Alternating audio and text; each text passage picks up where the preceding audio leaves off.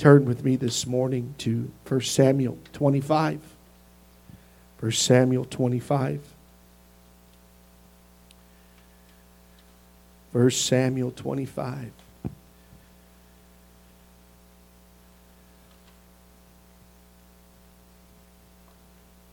I'm just going to tell you right now, last night, got home, or yesterday afternoon got home, and I rested a little bit and got up and began to pray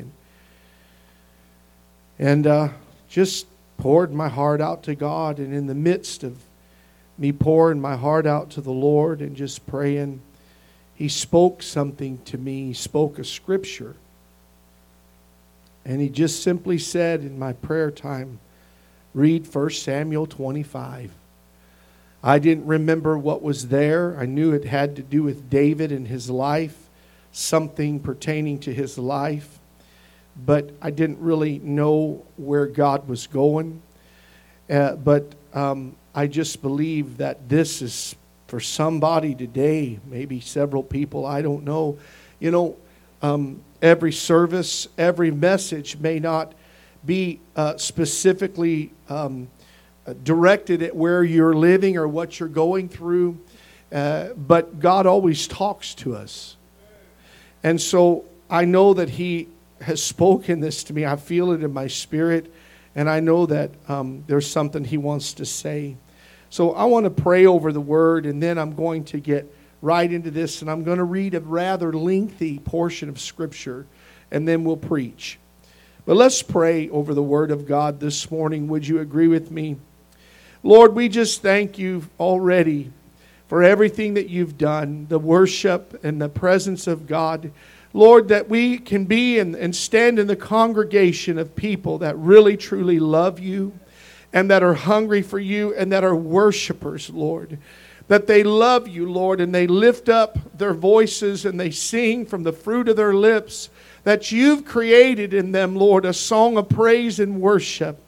And Lord, I thank You for that. But God, I also know that we need to open up the Word of God, and the Word of God speaks to us, Lord, and it instructs us. It gives us faith and it gives us hope. And it leads us, Lord, throughout our lives and gives us a confidence in our journey along the way for everything that is before us, Lord. And we know, Lord, that You are the author and the finisher, the Alpha and the Omega. You are the author and the finisher of our faith, Lord. You begin it, and You are there in the middle, and You are there at the end, God, to bring us into our eternal destiny and Your glory. And Lord, I just ask You today as we break open the Word of God that You will just bring the anointing that makes preaching effective. I've not come, God, to try to, win anybody, Lord, through or any accolades through oratory or, Lord, being able to speak with enticing words. But I pray that the message comes forth, God, with power and demonstration in the heart of each and every hearer, that they, Father God, would respond to You, that they would be touched and that their lives would be changed and they would be exercised unto godliness and faithfulness, Lord, and a commitment of loyalty and consecration unto You, Lord, because, Lord, ultimately, You are the one that we've come to glorify today. You are the one that we've come to celebrate. God, You are the one that we've come to worship. And I pray, Lord, Your blessing on this word that will stir the hearts and lives of each and every hearer. And we give You all the glory for it, for You are worthy of it all. Father, today we thank You, we love You. And everyone in the church said, amen. In 1 Samuel 25, verse 1, it says, and Samuel died, the great prophet, the great judge, the great, even operated as a priest. And all the Israelites were gathered together and lamented him and buried him in his house at Ramah. And David arose and went down to the wilderness of Paran. And there was a man in Maon whose possessions were in Carmel. And the man was very great, and he had 3,000 sheep and 1,000 goats, and he was shearing his sheep in Carmel. Now the name of the man was Nabal, and the name of his wife Abigail. And she was a woman of good understanding and of beautiful countenance. But the man was churlish and evil in his doings, and he was of the house of Caleb. And David heard in the wilderness that Nabal did shear his sheep. And David sent out 10 young men. And David said unto the young men, Get you up to Carmel, and go to Nabal, and greet him in my name. And thus shall you say to him that liveth in prosperity, Peace be both to thee, and peace be to thine house, and peace be unto all that thou hast. And now I have heard that thou hast shearers. Now thy shepherds which were with us, we hurt them not. Neither was there aught missing unto them all the while they were in Carmel. Ask thy young men, and they will show it unto thee, or confirm it. Wherefore let the young men find favor in your eyes, for we come in a good day. Give, I pray thee, whatsoever comes to your hand unto the servants and to the son of David. And when David's young men came, they spake to Nabal according to all those words in the name of David, and ceased. I want to stop for just a second and say, if you didn't understand that because of the old Elizabethan English in the King James Version, David and his men were guarding being like a border around Nabal's property, and they were, in a sense,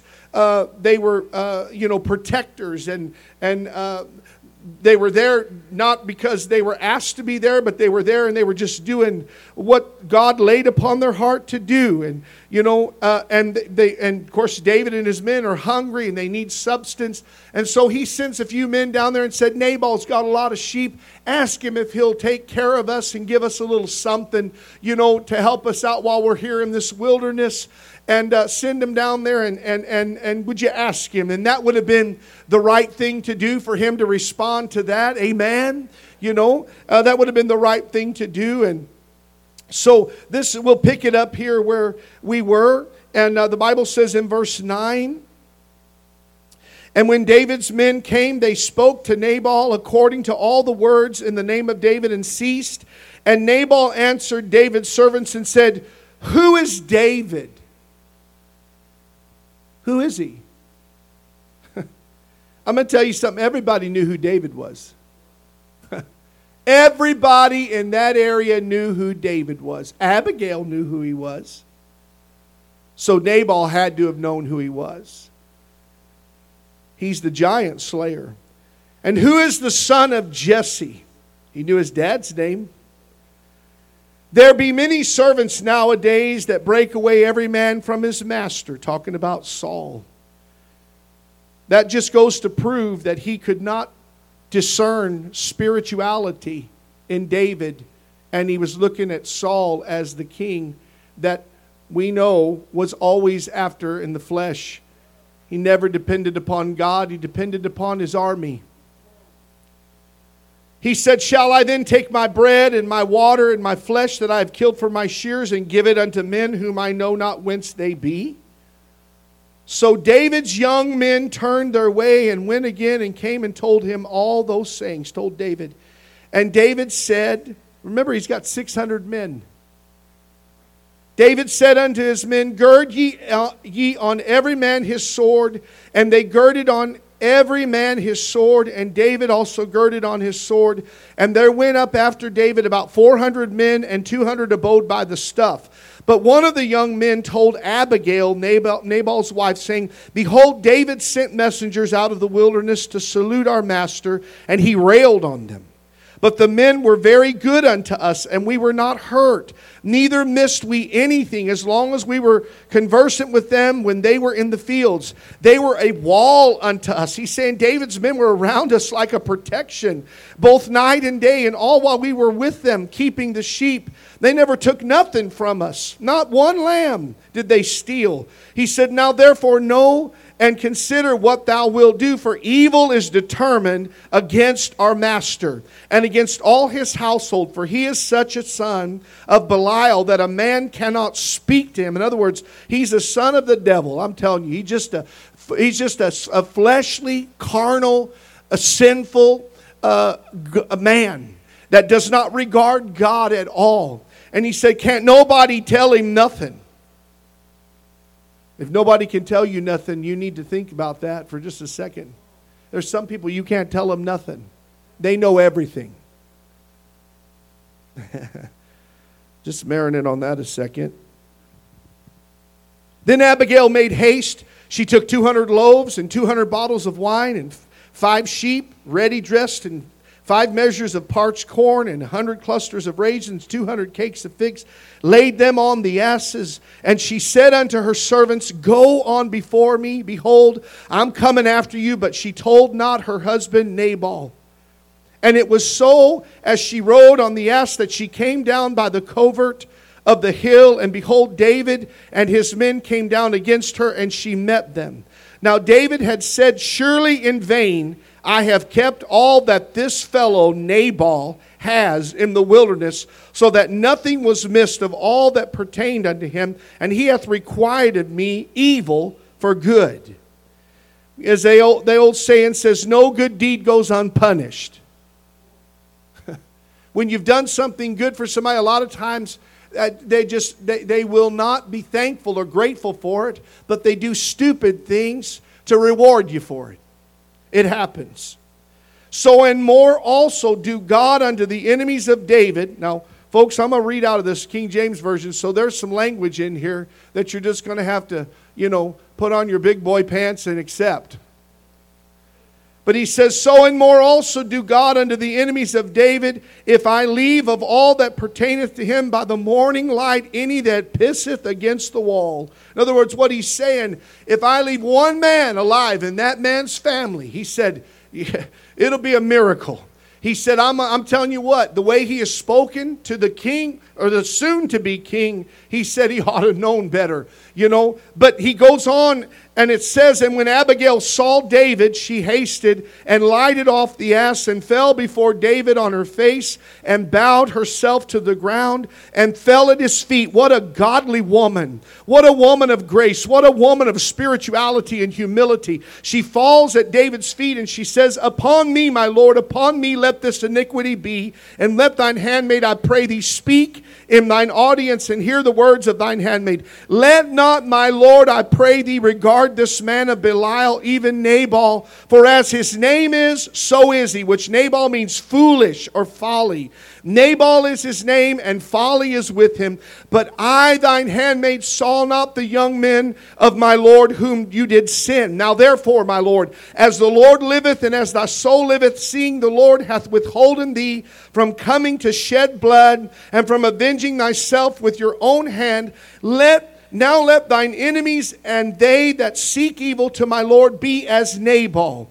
And now this blessing which thine handmaid has brought unto my Lord, let it even be given unto the young men that follow my Lord. And she said, I pray thee, forgive the trespass of thine handmaid, for the Lord will certainly make my Lord a sure house. She said, David, God's going to make you a sure house, because my Lord fighteth the battles of the Lord, and evil hath not been found in thee all thy days. Yet, and this is what I want you to get, a man is risen to pursue thee and to seek thy soul, but the soul of my Lord shall be bound in the bundle of life with the Lord thy God and the souls of thine enemies. Then shall he sling out as out of the middle of a sling. And it shall come to pass, when the Lord shall have done to my Lord according to all the good that he had spoken concerning thee, and shall appointed thee ruler over Israel, that this grief, what you're getting ready to do, but I'm trying to stop you from doing, that this shall be no grief unto thee, nor offense of heart unto the Lord, either that thou hast shed blood causelessly, or that my Lord hath avenged himself. But when the Lord shall have dealt with my Lord, well with my Lord, then remember your handmaid. And David said, Abigail, blessed be the Lord God of Israel, which sent thee this day to meet me, and blessed be thy advice. And blessed be thou, which hast kept me this day from coming to shed blood, and from avenging myself with my own hand. For in very deed, as the Lord God of Israel liveth, which hath kept me back from hurting thee, except thou hast hasted and come to meet, surely there had not been left unto Nabal by the morning light any, I'm telling you, any man in that family, anybody. But he said, you've stopped me. Now I want to preach to you this morning, bound in the bundle of life of God. Bound in the bundle of the life of God. And I'm preaching this thought, as I said, from prayer. And there are 2 points that I'm trying to make here today in this message. I didn't structure this like I normally structure my messages with points and such. But just kind of as the Lord brought it into my spirit, I just wrote it down. But 2 points that I'm trying to make in this message. And the first one is this: that we all have a destiny in God. Number 2, how He brings us to it safely. I'm not going to focus so much on Abigail and Nabal, but I'm going to focus on the words that she spoke to David concerning his future. Because for him to heed that changed everything in his life. He was getting ready to take somebody out. He was getting ready to take vengeance into his own hands. But when you take vengeance in your own hands, you take it out of the hands of God. And God has reserved that for Himself, not you or me. Abigail begins to speak, or she spoke, some of the most heartfelt, gracious words to David concerning God's heart and our future, or his future in God. As we read, David finds himself and his 600 men in the wilderness of Paran. He was not running from Saul so much, but he was running from himself. Because we read in chapter 24 that David he had right there before him, he cut a piece of Saul's robe off. And he said, "Do you see how close I was to you? I could have taken you out." But he didn't. 2 times he had an opportunity to take Saul out. But he never did, because he said, "I don't want to touch God's anointed." When God's ready to move him out of the way and make me king in his place, God will do it. But I'm not going to do it. I'm not going to put my hands to it. So a lot of times, we read, and we've even said or stated that David was running from Saul. No, David was running from himself. He was running from the things that he could potentially have done to wreck the destiny that God had planned and purposed for his life.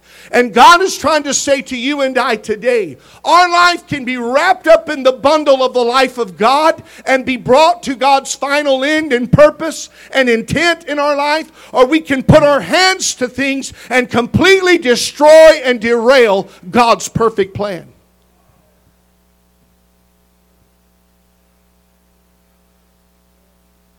So he asked Nabal for provision. David does. He's in the wilderness. He's not running from Saul.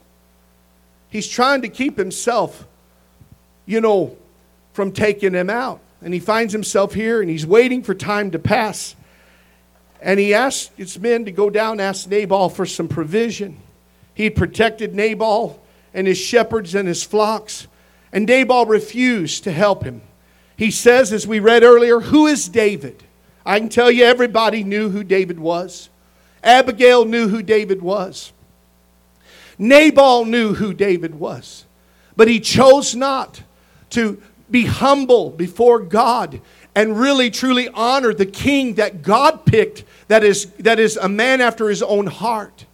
Everybody knew who David was. He's the giant slayer. He's the one, who has behaved himself wisely in Israel, is coming in and going out. He's got an army behind him. Nobody has ever had such an anointing like that in the kingdom of Israel or the nation of Israel like David. Not even Saul, but David has these mighty men behind him. He was a man who knew he had great leadership skill, and he could bring them together. God anointed him in everything in his life, from playing the harp to fighting against the enemy to raising up a kingdom to being a leader. He was a precious, really truly a precious soul in the eyes of God. He had a heart after God's own heart. He was just in a sense. He was a just man. He was fair. He had compassion. That's why he was a shepherd at heart, and God called him that shepherd of Israel. We know Jesus is the ultimate good shepherd and great shepherd. But David is a type of what Christ is in the New Testament. We see that. So David sets out to punish this churlish Nabal, kill him, and every man in his family. Interestingly, I want you to think about this for a second, because we're talking about you and I and David, being saved from himself. Amen. Being saved from himself. God had no problem protecting him from Saul. What he had to do was protect him from David.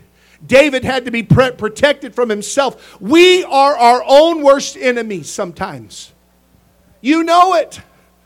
You know it. When you go into sin and you do something as a Christian, I'm not talking about what you used to be. I'm talking about you're serving God, but you have a moment in your life where you fall short, or you sin, or you begin to transgress God's law, or you begin to step over the blood, and you begin to plow through the Spirit of God that's dealing with you. You get to the other side of that sin, and you find out that it's no different than it was the last 2,000 times, that it's the same. Amen. You're still here at this place where the devil's lied to you. He told you this time it's going to be a gratification that's going to bring satisfaction, that's going to be different this time, but you found out he's a liar. And you sit there on the other side and you say, why did I allow myself to fall into this again and let the devil lick my ear and convince me that this time it was going to be different? Why? I'm my own worst enemy. People say, well, the devil made me do it. No, he didn't. He tempted you. You made yourself do it. I'm going somewhere, so stay with me. But I want you to think about this. It's very interesting to me that he had restraint to spare Saul in chapter 24. But in chapter 25, he didn't have any problem going to take out Nabal. We will come to church and we put on our best smile, our best behavior, I hope. We love everybody. But we'll go out there and we'll go to the restaurant and we treat the waitress like she's trash. Oh. Or you'll drive through McDonald's and you say, you didn't give me ketchup. What's wrong with you? Anybody know how to work around here? Look, folks, I've done it. You've done it. What I'm trying to say is this. We come to church, or we're around people, and we want to make sure that we don't step on anything, and we have great victory in certain areas. But then there's other areas that are very similar, and we act like God hasn't done anything in our lives, that He doesn't have any control or any governing over our lives. And I'm telling you the truth. Amen. Yeah. It just goes to show the volatility and how volatile that we can be. We can show grace and long suffering with some, but not others. That has to change. That has to change in our life. And everybody needs to listen to the podcast. Amen. This is why we need the Holy Ghost in our life. This is why we need the Holy Spirit. Now listen, I'm getting ready to give you a very profound typology or proof here in the Bible. This is why we need the Holy Spirit. Abigail is in type like the Holy Spirit. Someone say she's like an intercessor. Yes, she is. But does not the Spirit of God intercede? Is not Christ our great intercessor? And the Holy Spirit, it's His Spirit. Amen. It's His Spirit. It's the Spirit of God. It's the intercession of God. She did intercede. But I want you to just for a second take a look at this and see the picture. There's the Father. There's the Father. We have God the Father. There's God the Son, which is our Savior. And then there's God the Holy Spirit. And I'm not saying that it says this in the Bible, but the great A.B. Simpson commentary, and he's very, very prolific and very powerful and very theological in his commentary, but he made a statement one time that so resonated with me. He said, there is God the Father, and that's the Father, office of the Godhead. Then there's the Son, the Savior. That's the Savior and Christ's office as the Son Son and the Redeemer. But then there's the Holy Spirit, and in essence, because it's a comforting Spirit, because it's an instructive Spirit, because it's a nurturing Spirit, it's in type like the mother part of the Godhead. Now I know the Bible doesn't say that, and I'm not saying that there's God the Mother. What I'm saying is that the very office and the nature and the conduct of the Holy Spirit is in type like a motherly influence upon the people of God and our spirit. So Abigail is in type like that. She spoke the most gracious and spirit-filled words to influence David's decision and to keep him from sabotaging his future. God wants us to listen to the voice of the Spirit of God so we don't sabotage our future. What does it say in 1 Peter chapter 1 verse 5? This is what it says. 1 Peter 1, I'm going to start reading with verse 2, just a short portion. Let me get here past James. Amen.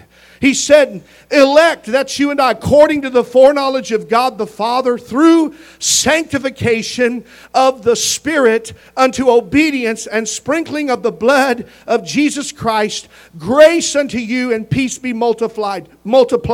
If we didn't have the Spirit of God to sanctify us, we would not be obedient. But the Spirit of God touches us, and He puts in us a desire and a power to obey God and His Word. He says, and he goes on to say, blessed be the God and Father of our Lord Jesus Christ, verse 3, which according to His abundant mercy has begotten us unto a lively hope, a Spirit-filled hope, by the resurrection of Jesus Christ from the dead, to an inheritance incorruptible and undefiled that fades not away, reserved in heaven for you who are kept. How are we kept in this place, on this journey, at this bundled up in the will of God, in unity with the will of God? How are we kept continuing on down the road in this journey? He said you are kept by the power of God through faith unto a salvation. There is an end, amen. We got to start in faith, we got to end in faith. That is the sum total of your salvation. You can't just say, I started in faith and I answered an altar call at winter camp and I was 5 years old, and then you live like the devil till you're 50, and then they have your funeral and people say, well, he accepted Jesus when he was 5. Well, what about when you were 35 or 45? You got to finish this race. You don't just start it, you got to finish it. And God's with you all along the journey. He's begun a good work. He'll finish that work in you. He'll be faithful to complete it. He'll be faithful when you're not faithful. We are kept by God's power to remain faithful. Well, how do you know that, Pastor? Do you know what one of the gifts of the Spirit is? That's right. Faith. Faith. When you and I make a mistake or we do something, we sin. Just call it what it is. And you get in that place of prayer and you say, God, forgive me. There are times with some people, the depth of depravity, the devil's got you convinced there's no forgiveness this time. But God will give you that faith. Yes, I will forgive you again. Thank God for the gift of faith. It's something God gives you, because if it was up to us, we don't have it within us to believe. But God gives us that faith to believe. Almighty God. Stay with me. I'm going somewhere this morning. Thank God for the Holy Spirit. Thank God for the Abigail, amen, that comes and says, David, don't do this. Don't do this. Stop. I'm trying to tell you, don't do this. Stop, because it's going to end up altering the destiny of your life. What she was saying is, David, let me tell you something. You ain't going to change that son. That's a devil. You ain't going to change, Nabal. He's a son of Belial. Even she knew he wasn't right. Amen. You know, there are some women that they need an award for being with some of the husbands that they're with. And there are some husbands that need an award for being with the women that they're with. It goes both ways. Y'all are quiet this morning. I'm not saying any of that's going on in this house. Amen. We're a chosen generation. We're God's people. Amen. I know that. I'm just simply saying to you that I've met some folks down through the ages and down through the times of pastoring that I thought, I don't know how he continued with her, but by the grace of God, or how she continued with him, but by the grace of God. But thank God, amen, that he can change us. Thank God that the Spirit of God can deal with us. And there are people sitting here today, the only reason your marriage is still intact and everything's going good is because of Jesus. It's because you surrendered your life to Jesus. That's the only reason you're here today. But God has healed. God has changed. Thank God you're not married to Nabal.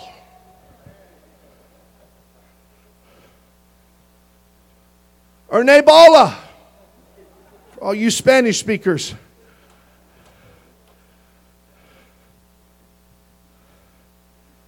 She said, you ain't going to change that, son of the devil. But your hasty decision, David, will alter your future.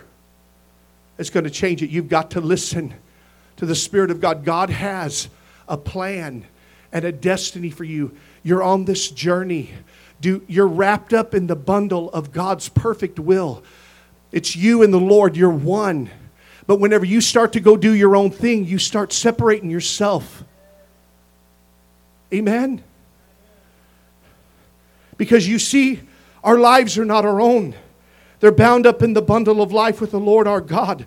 The Lord is not a part of our life. He is our life. We're one. We're one with Him. He's not an incidental.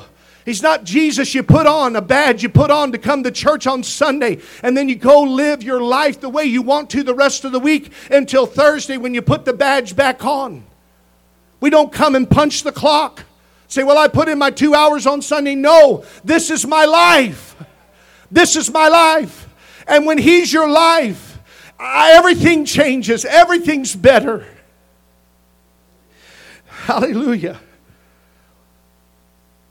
When we're bound in the bundle of the life with the Lord our God, in essence, it's like a knapsack of God's jewels that He holds close to Himself. Wherever He's going, those jewels are going with Him. Now stay with me here. When you know this truth, you know that you have an eternal destiny. You know that you have an earthly destiny that is bound together with Christ. You know, not only do we have an eternal destiny, but we've got a destiny upon this earth. Years ago, I had 2 different opportunities that I could have went when I was young. 18, 19, 20, 21 when I was young. And I could have, at that time, I wanted to, that was my desire to go and pursue something professional in singing. And there are people in here that know, because they knew me at that time. And they knew the opportunities that I had. But every time I went to go and to pursue that and say, yes, I'll take that position. Yes, I'll sing in that quartet. Yes, I'll take that job to sing backup for you. This is my gifting. This is what I'm going to do. This is how I'm going to make my living. Every time God told me, no, I don't want you to do that. I want you just to continue serving me. I will lead you where you're supposed to go. It's not just wanting to take somebody's life out, wanting to go take matters into your own hands and get vengeance. The devil wants to derail you in a lot of things. He wants to get you off. And the moment that you realize my life is not just some, fleeting thing here upon this earth, but I'm a living soul. I've got a living soul down deep within me that God created. I'm His creation. And so He has purchased me so I can see eternally Him again. And I have my eternity. He's purchased that for me. But upon this earth, I have a responsibility and a job and a destiny to fulfill for God. I was sharing with somebody Just this week, I said, had I went that direction, I wouldn't be here. I told Sister Skiles I was going to sing backup. You paid a lot of money. I said, I'll sing backup for $100,000, no problem. Nobody even has to see me. I'll sing behind the curtain. And laugh all the way to the bank. God reminded me, what will a man give in exchange for his soul? And I remember telling her, Angela, but we can buy a house. We can do this at 22 years old. We can do this. We can do that. She said, Jonathan, if you go down that road, we'll never last. You'll be out there on the road and everything away from God. I'll find a church. No, you won't. Amen. No, you won't. You get away from the house of God and away from the herd, the sheepfold. You will become wearier and wearier and colder. And the next thing you know, you'll be lost out there, probably on drugs or bound by addictions or who knows whatever else. And our marriage will be over. She said, I'm telling you, if you go down that road, it won't be long. And I said, you know what? You're right. The Holy Ghost is going to tell me, nope. But I thought if I could convince you, things might be different. I'm going to tell you something. Don't ask a human being to put their stamp of approval on something that God has said I'm not in alignment with. It's not my will. Because see, what happens is the Spirit of God will speak to somebody and convict them of something. And they'll go to somebody and they'll go, what do you think? And when you don't tell them what they want to hear, they'll go to somebody else and they'll go, what do you think?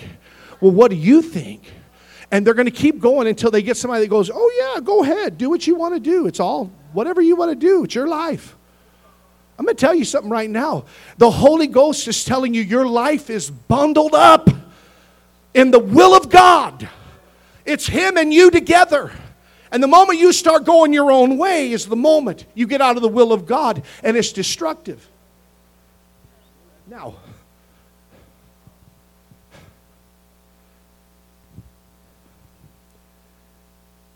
knowing all of this should be one of the greatest drivers or forces that keeps us right with God. David said, I have hid, thy word have I hid in my heart, that I might not sin against thee. And Joseph said in Genesis 39:9, remember when Potiphar's wife was trying to get him to lie with her. Sleep with her. Not tell a lie. Sleep with her. And he said, I can't do this. And she kept pursuing him. And he said, how can I, Genesis 39:9, how can I do this great wickedness and sin against God? It's going to take me off of what God has called me to. And I wrote this down. Joseph had to have said within himself, God gave me a dream. And this sin, this diversion, this perversion, this titanic decision that you're wanting me to engage in is not part of God's dream. Did you hear that? So the job that you're wanting to take that's going to pull you out of the house of God is not God's dream. His dream is to see you in this church and to see you worshiping God and faithful to God. It's not to go and pursue. But if I can just, everybody that has said that is not here today. The proof is in the pudding. The proof is in the evidence of their life. When they say, I'm just going to work one Sunday, or it's going to be once a month, or it's going to be, the next thing you know, they're gone. Now, church, I'm not even going to make any excuses for that. I'm telling you right now that the devil starts very subtly. Because he wants to derail you. Maybe it's a business venture. Some people, it's recreation and pleasure. You got to be very careful. There was a woman that came to Living Waters and she got saved, and her and her husband, they were serving God, but then she said, we got a boat. And there's nothing wrong with having a boat. Nothing wrong with having things and having fun. Listen to me, everybody needs rest and relaxation, but you cannot allow that to become an idol over the things of God and the things that He has called you to be faithful in, and service and worship unto Him come first over everything. Over everything. And this is not legalism. This is me preaching to you to tell you. There's somebody in here, some people in here today. God is telling you, the Holy Spirit, the Abigail, the Spirit of God is saying, don't do it. Your life is bundled up in God's perfect will and you're with Him now. But the moment you begin to separate from that in your thinking, in your mind, in your actions, you're in trouble. Joseph said, God gave me a dream, and this diversion isn't part of that dream. And so she said, I got you. He said, no, you got my cloak. And just whenever the devil thought I've destroyed the dream through a lie, God, in the midst of that, worked it out so that Joseph ended up fulfilling the destiny because he was faithful to God. There are some things in our life as we stand, as we stand and we obey God, it seems like, you know what? This is not working out. I'm standing and doing the right thing, but why does it seem like that it's went the other direction? God said, it's one thing if you make a decision and consequentially you begin to deal with the consequences, but whenever you begin to make a decision for God and you serve God and you say, you know what? I'm going to make this decision no matter what it costs, no matter how difficult it may be, no matter what I have to go through. You will go through that fire, but let me tell you, God will bring you through on the other side.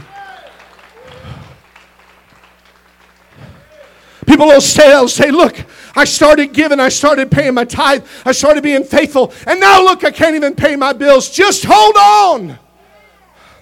Just hold on. Put God first. Be faithful in your tithes and offerings first. God will honor you. Pray, say, God, you got to meet my need. I was faithful. Now I'm depending upon you to be faithful to me. He will. He will. He will. Say, Lord, lay it on somebody's heart. And you that are in here, amen, you got a little something in the bank. You ask God to let you be sensitive to the Holy Spirit so that whenever you are prompted by God to give somebody something, you don't second guess it, but you are completely and totally in line in the will of God to be a agent, I don't want to use the word agent, instrument to begin to bring the will of God to pass for somebody else. In other words, you can be used to be an answer to prayer.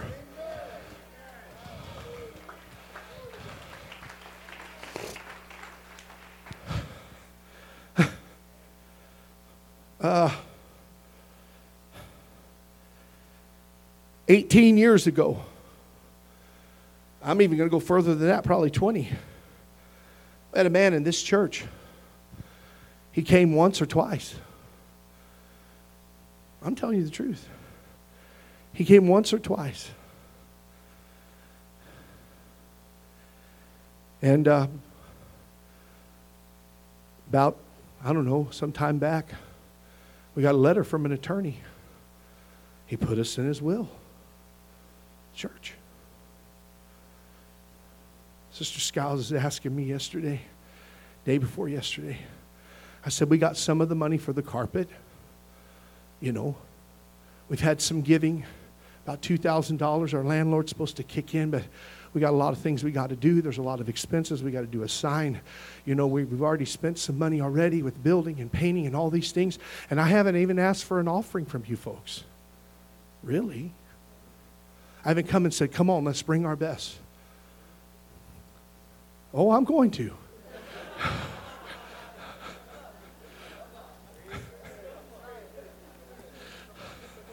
Let's wait till I get the bill. Angela said, I'm praying God's going to put carpet in my building where my kids are going to be. And kids have given every year. They've given out of their money that they take an offering, and we take an offering. Give to some mission outside of ourselves. Yesterday, Angela said, come here. She had paper in her hand. I thought, what's she going to tell me? She said, you see what old Peterson gave us? $3,200 right here. She said, God will put carpet in my building. Amen. Amen. Hallelujah. She said, don't you just love when God surprises you? Don't you just love when God surprises you? Amen. Oh, let me get back to this because it's just getting better. Joseph, let me say it one more time, said, God gave me a dream, and Potiphar's wife, you're not part of that dream. Going down this way is not part of that dream. That's why the prisons and the streets are filled with the most talented people that fell into the deep rut of addictions and depravity. They can paint a mural on the wall that's better than any of the greatest, artists, painters in the world. They can paint the greatest talent, the greatest minds, the greatest thinkers.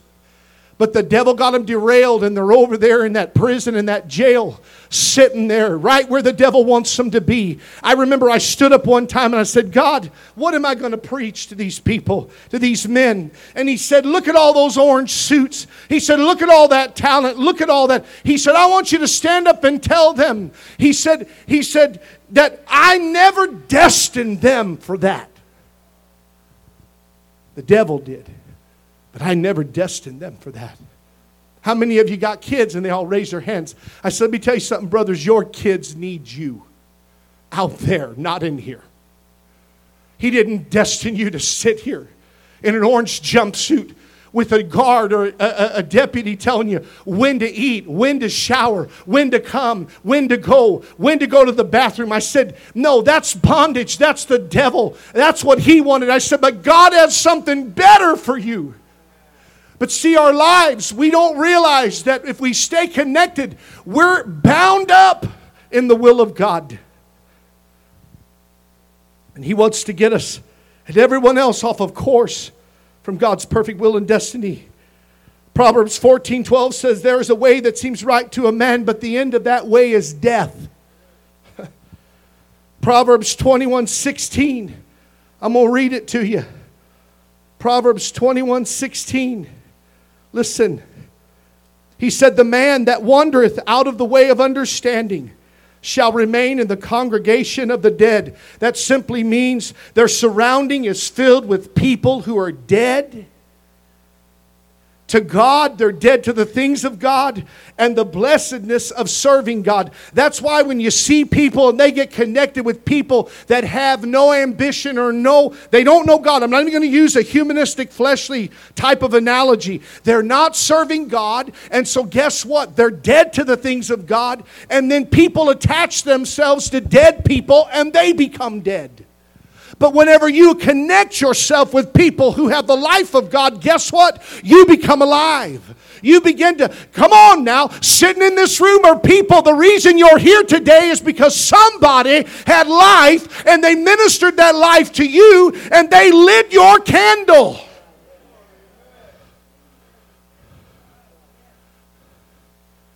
You're here because somebody with the life of God set you on fire. Danny, you're here because, I don't remember his name. Jeremy Smith. I remember Jeremy Smith. I just didn't remember his name, but I remember him from Living Waters. And he ministered to Danny, and Danny's here today because of that. Amen. Henry's here because his brother Oscar prayed for him and ministered to him. We're sitting here today because God ministered to us through somebody. Gabe's here because Kyle ministered to him. Mike's here because Gabe ministered to him. We're here because somebody lit us that was bound up in the things of God. We didn't hang out in the congregation of the dead, but we're hanging out in the congregation of the living.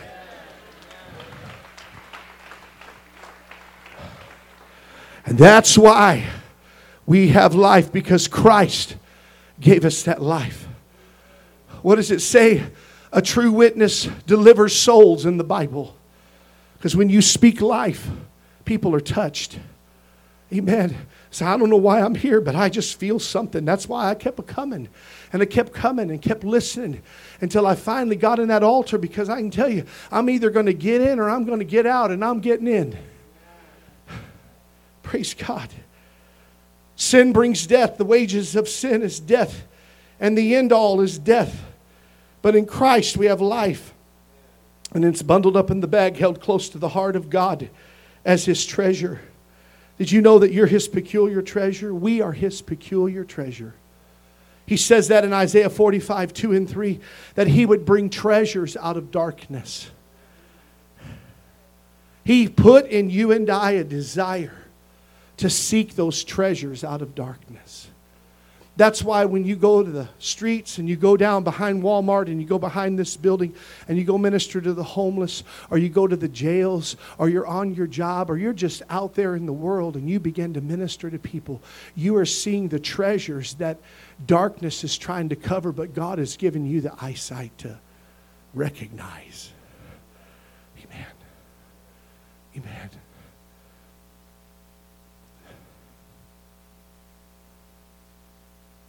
You know, I have to confess something to you. Years ago, when Anya first came to the church, she got saved, or she was making her way. I remember her dad died. And here sat this man right there where Tom is, but sat that man there. I said, "Who is that?" She said, "That's my boyfriend." I looked at him and my first thought was, he's got to go. Amen. My whole interest was Anya. I want her to get in, and this guy, I don't know.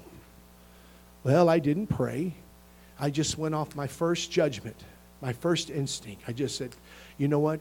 I can tell you, she needs to be in here, and if he don't get right, he's got to go, Well, the Lord showed me a thing or two in the last 10, 12, 15 years. He said, there's a lot of treasures that you don't see. We immediately make that first judgment, and we don't realize what a treasure. Well, here's Phil serving God.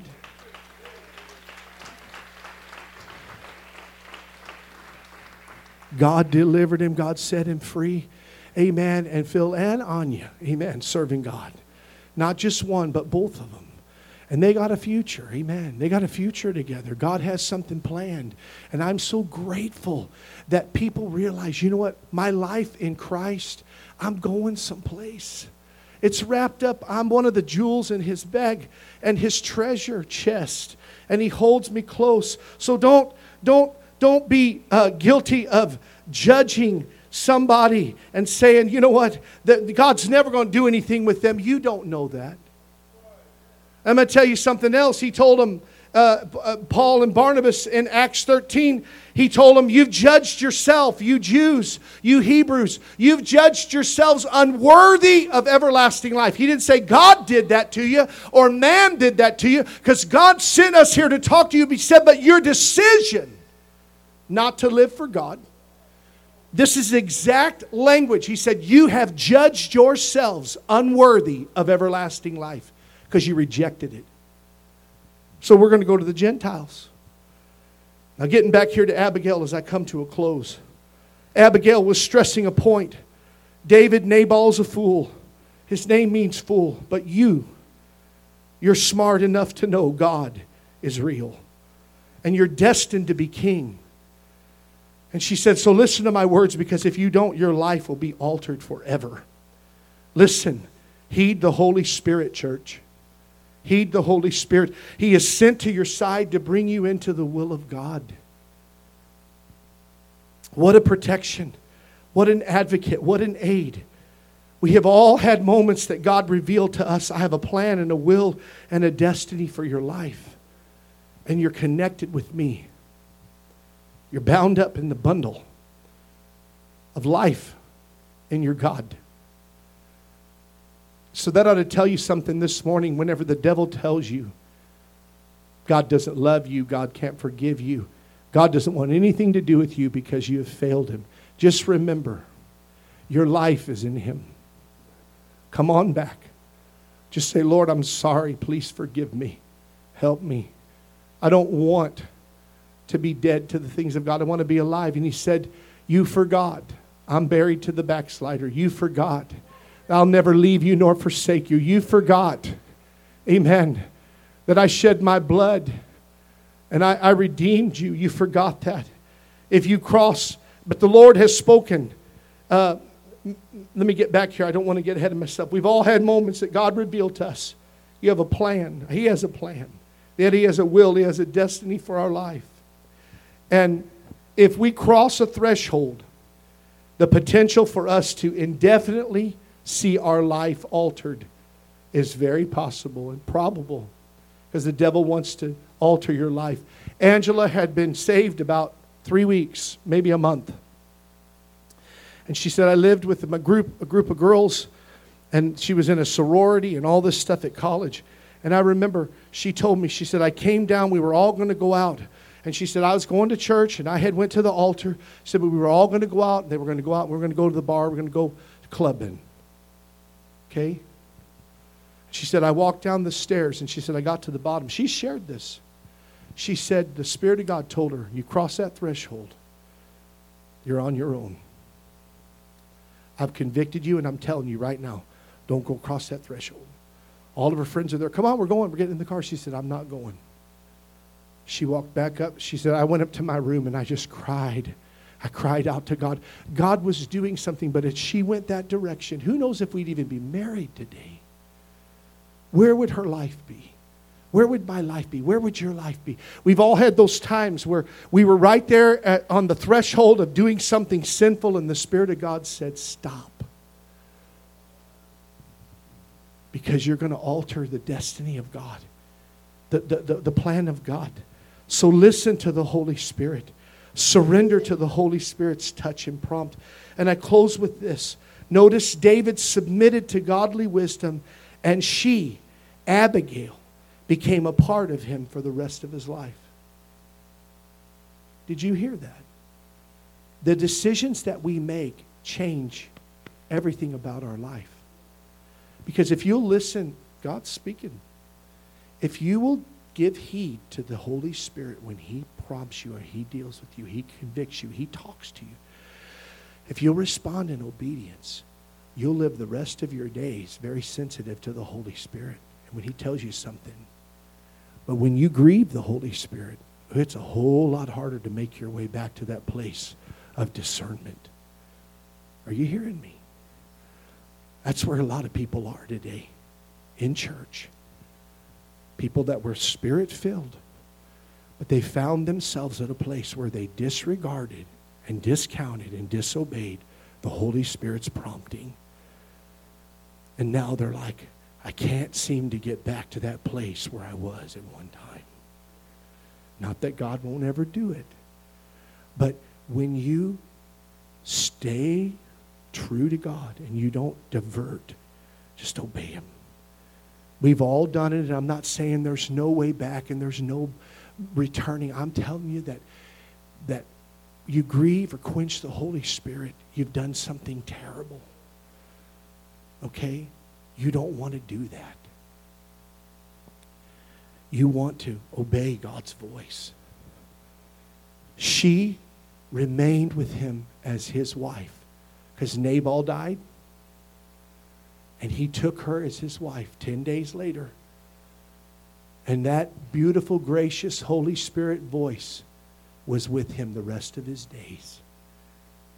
Don't you want that? We all take on the nature of the Holy Spirit when we submit to Him. So don't let your flesh, sin, or rebellion drag you to a place of hell or away from God. You have been called to serve God to a high calling. Your life belongs to Him. Your body belongs to Him.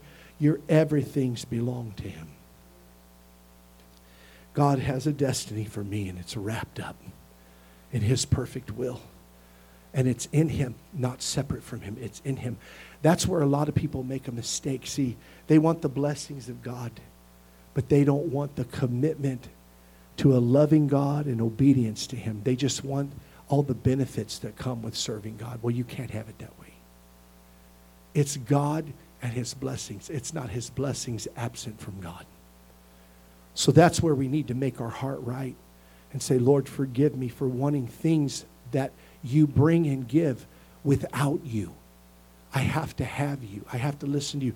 And my life and my future is wrapped up in my connection and faithfulness to You and staying close to God. Mark Ford told me years ago, probably my first service, he said, Pastor Jonathan, don't ever lose the brokenness in your spirit. He said, because that is what makes you pliable in the hands of God.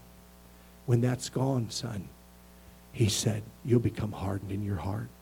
Then God can't do anything with you if he can't shape you and mold you and you're not, broken in his hands? Amen. Father, this morning I thank you. I preach what you asked me to preach. And I thank you, Lord, because you're so faithful. I pray, Lord, this morning, or as we come to the afternoon, that you will just let your perfect will be done in this altar. Not my will, but thy will be done. Let it be today, God. I don't even really know, as far as altar is concerned, what God is intending to do. But I know this much. If you're here this morning and you will obey his voice, God will minister to you, whatever you're going through. Will you come? If you're not a Christian, you've not surrendered your life, surrender your life to the Lord. Today you can do that here in this altar. Would you come?